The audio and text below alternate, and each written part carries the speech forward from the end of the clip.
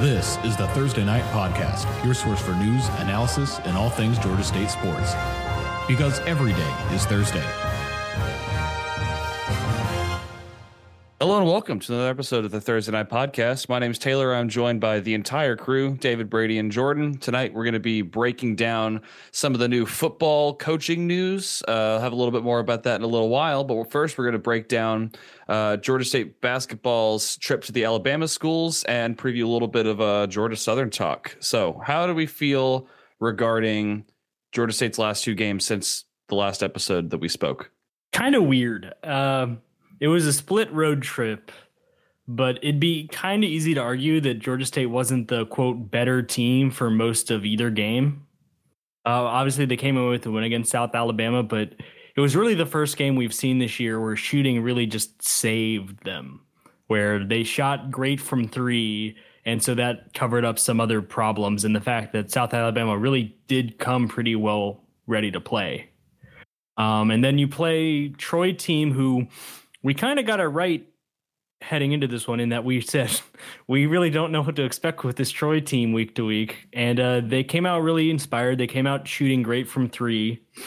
It's the best any team has shot from three against Georgia State this year by a kind of significant margin, and especially given the volume of it, 12 threes on the afternoon. And it's the second double-digit loss for Georgia State all year. The first one was to Duke, and it's definitely not the team where you would look at them and be like, yeah, they're definitely going to beat Georgia State by double digits.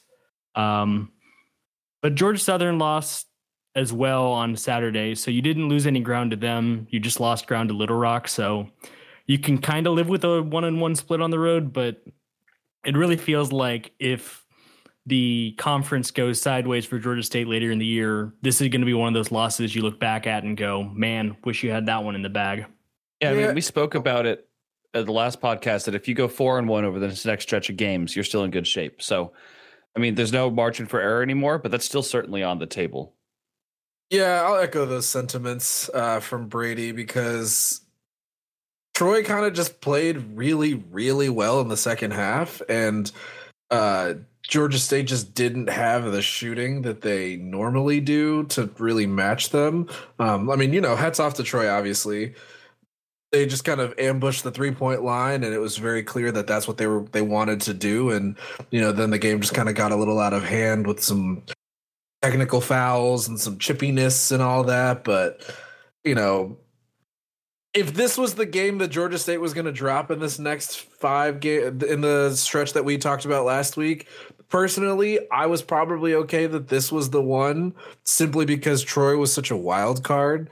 I think implication wise, it matters a little bit more if they were to sweep South Alabama, take care of business against Southern in Statesboro, and then beat Troy at home. So Taylor, as you said, and kind of alluded to, you're right. There is no room for error if our prediction is to come true. But I don't think this was necessarily a bad loss. It was just a culmination of no one really playing great, which that if that happens, you're going to be in trouble. If you don't have the one person who really goes crazy. And it was just 9 for 29 from 3-point is a bad clip for this team.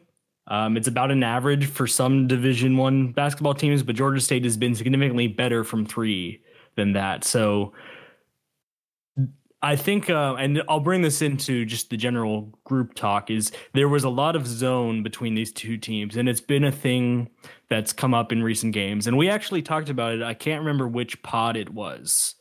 It was a couple of them ago where I think David brought up that might be seeing more zone, and what do we think of that? And I made the point that the shooters are so good that you're going to end up paying for if you zone for too long against Georgia State. But while I was right about that on the Thursday game against South Alabama, the I guess nightmare, if you want to call it, scenario played out on Saturday because there was a lot of settling for threes and forcing threes, and it didn't work out.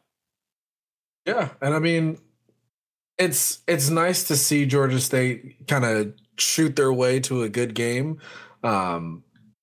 But on Saturday, that was a much different story. And You know, the 31% from beyond the arc, that's definitely lower than we've seen this Georgia State team. And I don't want to sit there and say that all of the shots were bad looks. They, you know, some of them, they were open and, you know, just weren't hitting them. And that happens. You still want them to take those shots. But when you get out rebounded, when you aren't really doing much of anything else, not really adding anything on the free throw line, you know, that type of thing matters. You really need to be hitting your shots. And, you know, kudos to Troy for forcing Georgia State to not make their shots.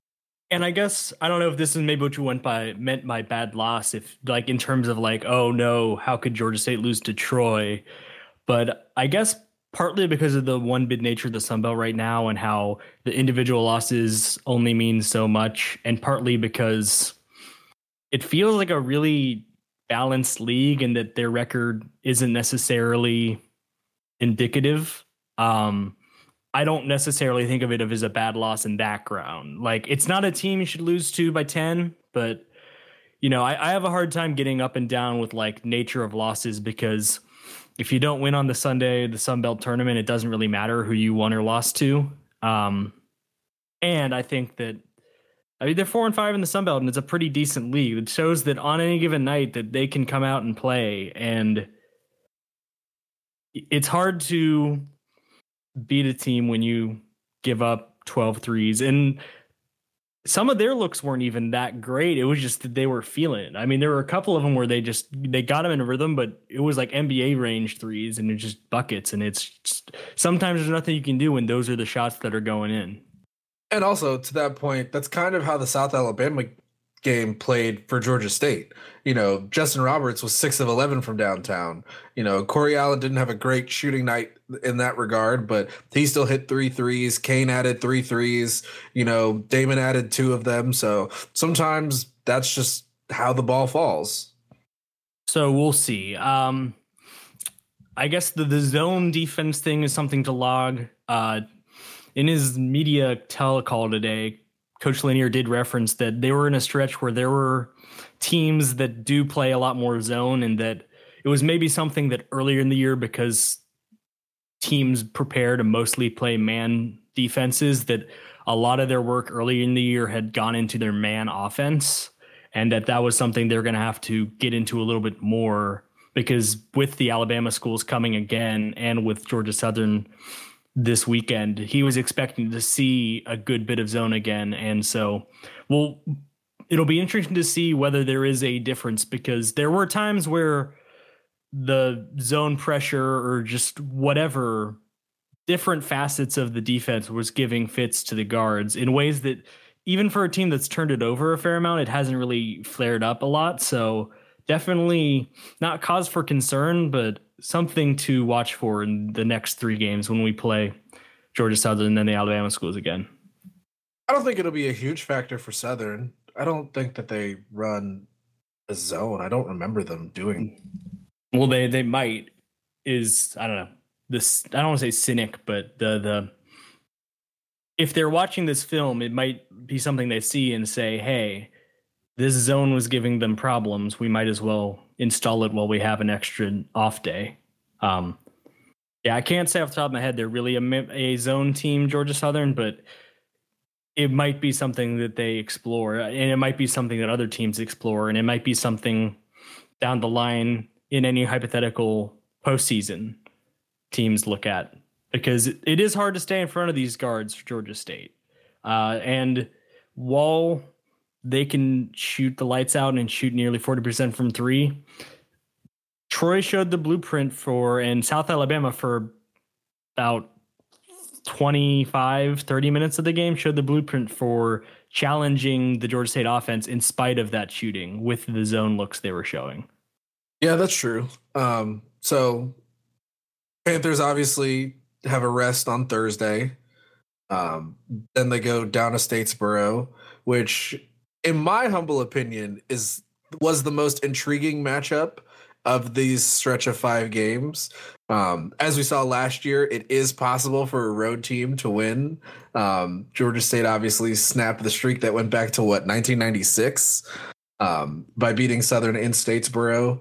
And if I'm being honest, I think one of the most important games to date is this one, and I think Georgia State probably has to win it in order for the season to kind of keep on the plane that it is currently going on, if that makes sense. So you're saying it's a must win. I was about to say, I don't want to say it's a must win, but I do want to say it is an incredibly important game, even though your point about winning on that Sunday in March is the most important for this league. This is still a very important game for Georgia State. Yeah, I mean, the skinny on the new way that the Sun Belt works, with the tournament now only having 2 games in New Orleans, it basically means that the top 2 seeds get a bye straight to New Orleans, and everyone else has to play at least one round on campus sites before they get to go to the semifinals in New Orleans. And the other part of that is that the teams in the semifinals straight through on a bye can be in New Orleans already by the time the previous round is playing games. And so it can be a real advantage. All this to say, Georgia State and Georgia Southern, the winner of the game on Saturday will unbreak the tie for now as to who joins Little Rock in those top 2 spots. And so any game where you can lose your chance to be in that bye, I agree. It's a really big deal. Taking the rivalry out of it wouldn't really matter who it was. It's whoever you're tied with in that scenario, it matters. There's still the entire playing every team a second time to go after this game, but it gives you a leg up if you win in this game. And it feels like, even though the double bye was a big deal in conference tournaments of past, it feels like with this new format, getting the bye all the way to with the top 2 seeds, it feels like a very important thing. Yeah, and I think it's important to mention that like the expectations of this team have evolved as the season has gone on. Obviously, we kind of jokingly refer to the fact that Georgia State was picked towards the bottom of the Sun Belt this year in basketball, and that obviously hasn't been the case. And, you know, if we had been asked the question, you know, are you expecting Georgia State to go out and get a bye in October? I don't think that necessarily we would have been the first ones to adopt that, but seeing the way that this team has played, that when they're on their game and they're playing their best, that should be the expectation, that should be the expectation to get to New Orleans with that bye and not have to play any games on campus this year. So, I mean, the fact that we're having this conversation coming up, you know, on the back third of conference play, and we're still in, you know, we're in contention for the number 1 seed right now and playing, you know, these teams at a high level, that I think it's just important to keep in perspective that I don't want to say that we're kind of playing with house money, but that this team wasn't expected to finish this well. And the fact that we're still kind of having these kind of conversations and as late into the season as we are is a testament to showing how they've kind of outperformed those expectations. And I guess the opposite side of that argument, taking away how close Georgia State is to the top of the conference. The conference is in a really weird place standing wise right now, where there's one team at 7-2 in Little Rock. The Georgia schools are tied at 6-3 in second. And then there are 3 teams tied below that in Arkansas State, South Alabama, and Texas State at 5-4. And then 4 teams are tied at 4-5. And the tournament cutoff is at the end of that bottom of that group of 4 UTA.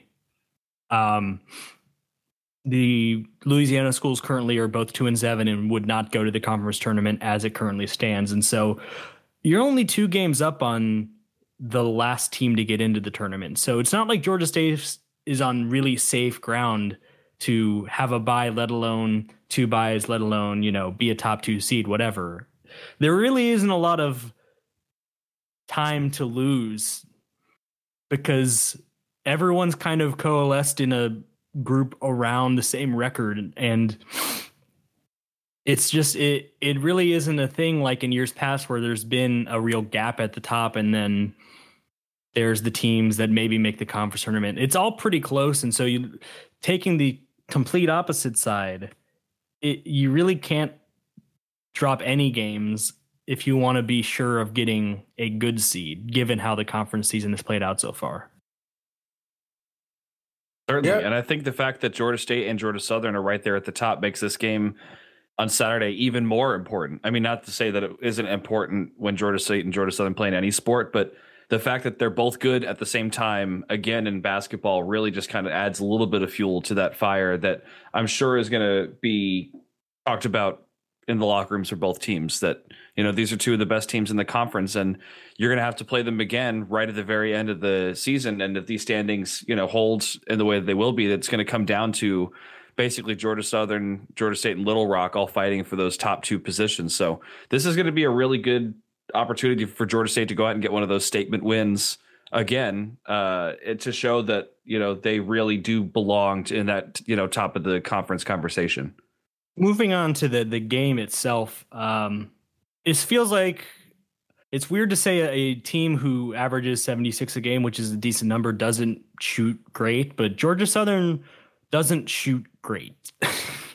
They are just under 43% field goal percentage as a team, which is just okay, maybe a little bit below okay.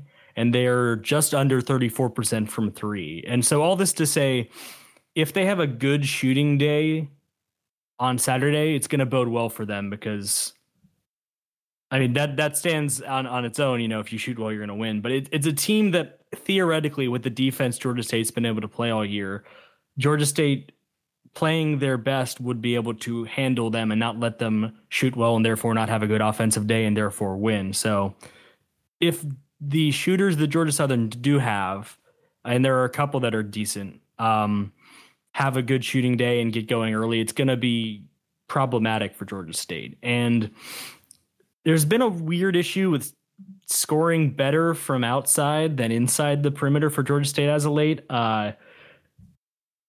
Georgia Southern has some good front court players, but I would be interested to see maybe a game where one of the freshmen gets it going on the offensive side, or Josh Linder, someone on the inside, and seeing a couple more layups or mid-range jumpers, whatever, from the starting guards go in. Because it seems like on this Alabama trip, there were just some shots that just usually fall, decent high percentage looks from the likes of a Justin Roberts or Kane Williams, and they weren't going in this week. And I think that you're going to want to see better shooting from them on the interior.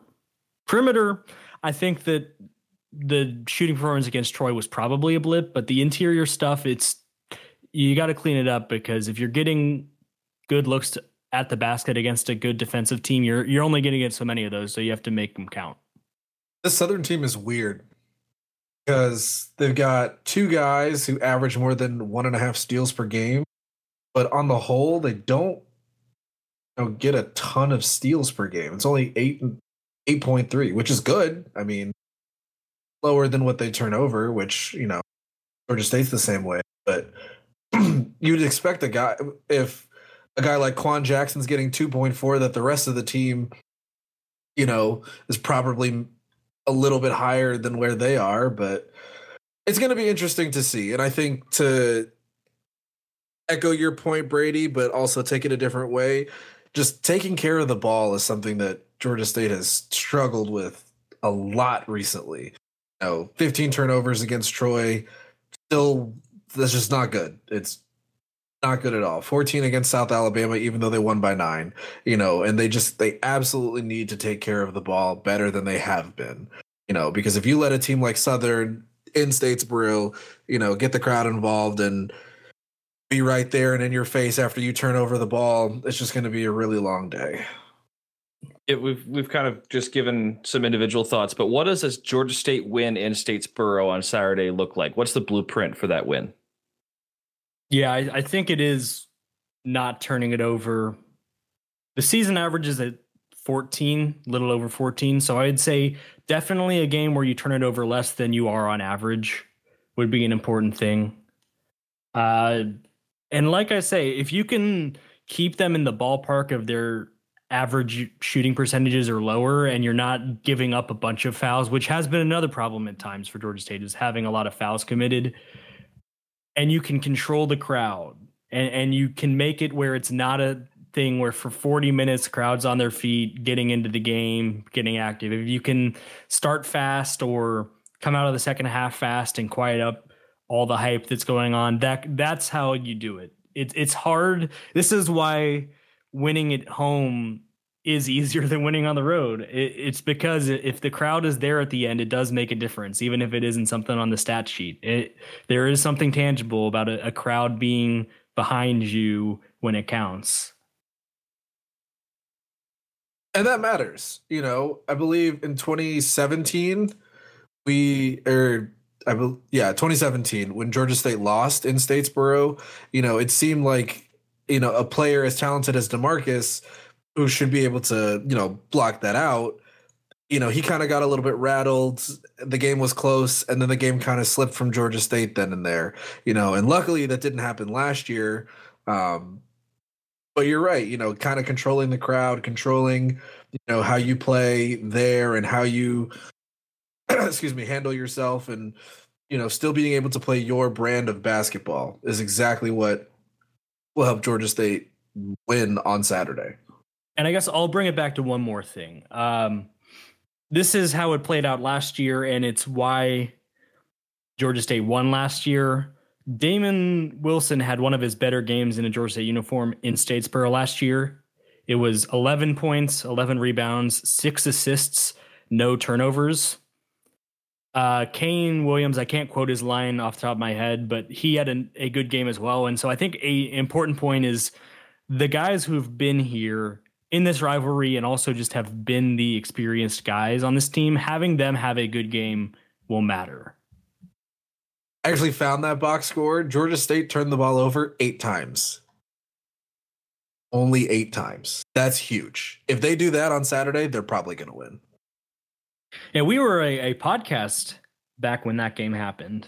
And I remember saying Damon was a big deal in that game. And I remember talking about controlling the crowd in that game too. And it ended up being a 5-point win, but it was Georgia State made runs at the right times, especially late in the game, and kind of had the game handled. And then it wasn't a thing where Georgia Southern was getting a chance to scramble for a tying shot at the end. If I remember right, the game they added some points at the end, but it was basically put away.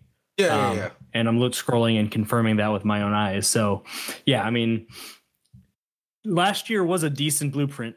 Old team, different players, different coach aside. Last year was the blueprint, and that's probably why, unlike in other years where good Georgia State teams have gone to Statesboro or good Georgia Southern teams went up to Atlanta and couldn't make it happen. It's because there have been other things that have gone wrong. And last year, good percentage shooting from the field, good percentage shooting from 3, while holding Georgia Southern to a bad shooting percentage from 3 and not turning the ball over. And so that's the blueprint again. You've got a different scheme, you've got different everything, but if you do that, you're going to win. If you don't do that, you're leaving the door open for the home team to pull it out. So moving on to some football news, Georgia State has some coaching moves in the works. Brady, you want to break that down for us? Yeah, it's funny how the conversation has been around, well, there's a running backs coach opening after Jimmy Smith left to go to Arkansas. And so, of course, the first names to come out for new Georgia State coaches are neither coaches of that position, which still remains vacant for now. It's kind of hoping that with all the news that broke, that by the time we recorded this, something would come out with the running backs coach, but we'll wait. It probably won't come out like a day later after this podcast gets released. It probably won't have that happen. They were waiting to release it until after we talked about it. Yeah, definitely. So what we do know is Corey Peoples will be coaching the cornerbacks next year, and Brian Landis will be coaching linebackers. We don't have official titles yet, or if they carry any more positions than that or any other responsibilities. That will probably come when athletics officially announces the hires. But Corey Peoples was the cornerbacks coach at Georgia Southern, rival alert, in 2018. He left that job in July of last year, so he didn't end up coaching cornerbacks for Georgia Southern this past season. But the season he was there, Kendall Vildor and Monquavian Brinson had really good seasons at cornerback, and a lot of that has to do with their good G5 cornerbacks who wouldn't surprise me if either of them are going to get drafted come April, but it's still a good portfolio there in just 1 year where you can look at and see how well they performed. And I think we've talked about it a couple of times. Me and David both have things about the current cornerbacks group we like. We think Quavian White's got something. And so if all it takes is another coach to come in and have his own message to help him get to his potential, we think that there's guys in this cornerbacks room that can be better than maybe what they've been. So in that regard, welcome the hire. And the other one, Brian Landis, it's an interesting one. I don't think anyone following this stuff would have been like, this is the guy they're going to pick, because he's been a high school coach in Kentucky at Frederick Douglass High School in Kentucky. He actually started the program back in 2017. But it seems like it's a thing where I don't know how coaches meet in these coaching circles. His name came up, and I think it was an interesting name in that he seems to have had a lot of success. He's been under some good coaches previous to this. I'm thinking of the year he was at Kentucky under Mark Stoops, who's a good defensive head coach. And it feels like this is Coach Elliott kind of going out on a limb and saying, this guy is going to be something, and I'm going to give him his first opportunity at the FBS level. But again, no official title yet. He was the head coach and the defensive coordinator at Douglass High School. So I guess it wouldn't shock me if he got like a co-defensive coordinator title tagged on, or if he had some role in leading the defense, just because it seems like he's got a good grasp on defense for what we can learn from Kentucky high school football. But I guess putting a wrap on what I have to say about this is it feels like Coach Elliott's not resting on his laurels and saying the defense will get sorted out, excuse A, excuse B. He's going out and at least putting new position coaches in at places where he feels there could be better play. And maybe this is another way of saying, you're going to cede to these coaches on this point. Nate Fuqua, defensive coordinator, maybe it's a way of getting his voice in the room a little more without actually taking control of the defense. So I guess we'll see how it plays out. But for anyone who was thinking that Coach Elliott was just going to stand pat and let things be, it seems in this case that with two hires, he's not satisfied with the defense. And so he wanted some new energy in that coaching staff. The other thing with these defensive hires is that Sheil Wood was the linebackers coach and special teams coordinator. And it seems based on this hire, he's not going to be around. And so it's possible that in addition to these hires, someone's going to have to coach special teams. And I guess we'll see what that means. We'll see if it's one of these hires. We'll see if it's someone else on staff gets the responsibility. But I think the special teams haven't been the problem that they were in years past at Georgia State, but it feels like this is a chance to not have them taken for granted and be a plus, because if you look at teams around the conference and around the country, special teams have learned how to make special teams a difference maker. And I feel like Georgia State hasn't been in that camp yet. And so that's something I'm going to watch, is see what happens with special teams, who gets that job and what it means for that side of the ball, because it gets forgotten about. And sometimes it's not good if a special teamer makes news in a football game because it means something bad happened, but it feels like there's an opportunity there. And I'm going to be interested to see whether that opportunity is taken or not. And with that, Brady yields the floor. All right. Well, that just about wraps up this episode of the Thursday Night Podcast. If you haven't already, head over to the website. Take a look at the piece Brady published earlier this week, going into a little bit more detail about the defensive coaching staff hires up on the website. Other than that, let's go down to Statesboro, get that W, and hopefully we'll have some good stuff to talk about next week. But until then, that's going to do it for us. Thanks for listening. See ya.